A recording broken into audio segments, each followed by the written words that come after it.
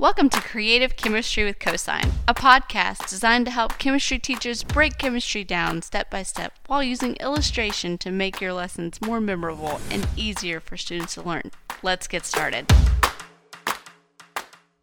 So why is it that when a large portion of your students bomb a test, it's not necessarily because they didn't understand that material? It's because they didn't understand significant figures, or somehow it just melted out of their brains. Sometimes it feels like you're sitting there and you're grading papers on the couch and they're covered in red. And it's not from your Merlot, it's from your pen. So how do we teach significant figures and make the case to students that, yes, this is going to last all year long? Okay, so I asked myself this question many times, and after many frustrating conversations, and I came up with a different method of teaching significant figures. So I'd like to share that with you today. And basically it rests on the idea that there are different types of zeros and it has to do with specifics. Okay, so in today's episode, we're going to talk about 4 different types of zeros. And this is a little bit different than anything you'll find on Pinterest or Google. So let's start with the first type. The first type is a sandwich zero. The second type is a trailing zero with a decimal. The third type is a trailing zero without a decimal. And the last type of zero is a leading zero. Let's go through these one by one and talk about why they're different. So your sandwich zeros are always significant, and you can tell your students that these are significant because they have meaning. They are specific. So 402 was measured to be exactly 402.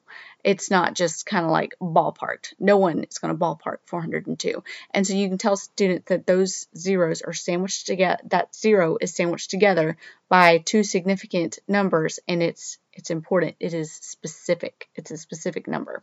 The next one is trailing zeros with a decimal. So a lot of times when we teach significant figures, we talk about trailing zeros, but we don't differentiate between with a decimal and without a decimal. So that's why I've broken these up in 2 categories, and that's what's made all the difference with my students. So when there's a trailing zero with a decimal, it's significant. And I tell my students, okay, this number, so say it's 3.00, this is significant. Somebody measured this 3 out to 2 decimal places, so it is exactly 3. Okay, so that's why there's 3 significant digits there, because it was specifically 3.00, not just, I ate about 3 M&Ms. No, it was 3.00, we can go with centimeters, whatever you want to go with. Then, so those are significant. So then you would move to the third type of significant figure, which is trailing zeros without a decimal.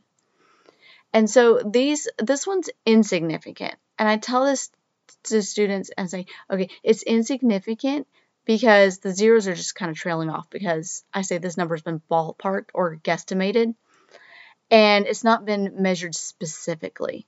So someone went out and said, oh yeah, there's about 3,000 people in that stadium.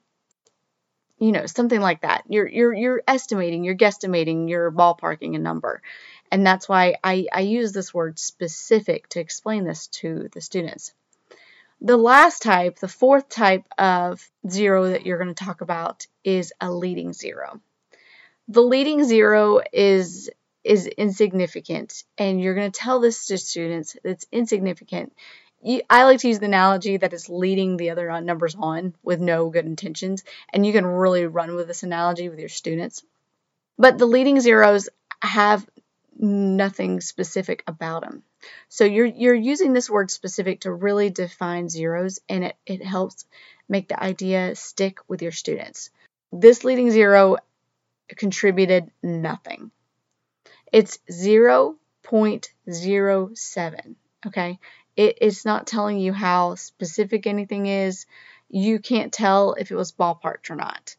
It's a placeholder. So it could have been ballparked or it could have been measured exactly, but you don't know because you have to have it there because it's a placeholder. Anytime you're explaining this to students, it makes so much more sense to them if you use it within the connotation of measuring and being specific. How much wiggle room was there in that number when it was measured? And that's going to make all the difference in the world for your students in this lesson. So if you want to read about this, you can click on the link in the show notes. There's a blog post that explains exactly how to teach this, and it's got images that go along with this. I think it's super powerful if you can draw this out, or you can use the images in my blog post for your students to show them what it means to be specific or to be significant or to be insignificant with the significant figures. So the biggest part of it is using that word specific so that they know how things are being measured and how they aren't being measured. I do want you to take note that when students get stuck, it's not necessarily when they see all of these things individually, but when they see them together. So take a second, and when you're teaching this, label this for your students. So if you have a number like 0.5040, put that up on the board and then label it for them. Okay, that first 0 all the way to the left, that's a leading 0. Label it as a leading 0 for your students. Tell them it's insignificant. It's just holding a place. Yeah, sure, it is probably measured that specifically, but we don't know for sure. The middle 0, the one between the 5 and the 4, that's a sandwich 0. It's significant. All the way to the right, that last 0, that's a trailing 0 with a decimal. So it's significant because this number was specifically measured. Using the language like that really helps your students see what's going on and understand why this is important. It's important because it's conveying how specific and how much wiggle room and how much rounding there was. That's so important when we're working in any scientific field.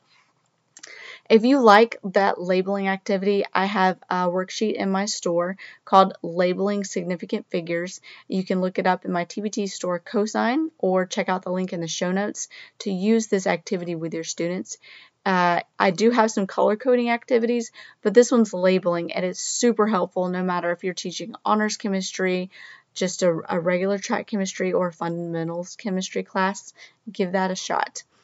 So thank you for joining me today. I hope this lesson has been really helpful for you. And if you have learned a lot from this podcast, would like it to continue, and would like to let me know what kind of episodes you would like to hear, I'd love to get a review about the podcast. So thanks for your time, and I'll see you next Monday. So, are we pen pals yet? I'd love to know that I'm not just trying to educate the closet. So sign up for my free product line sampler so I can send you a personal message and get you the freebie. Talk to you Monday.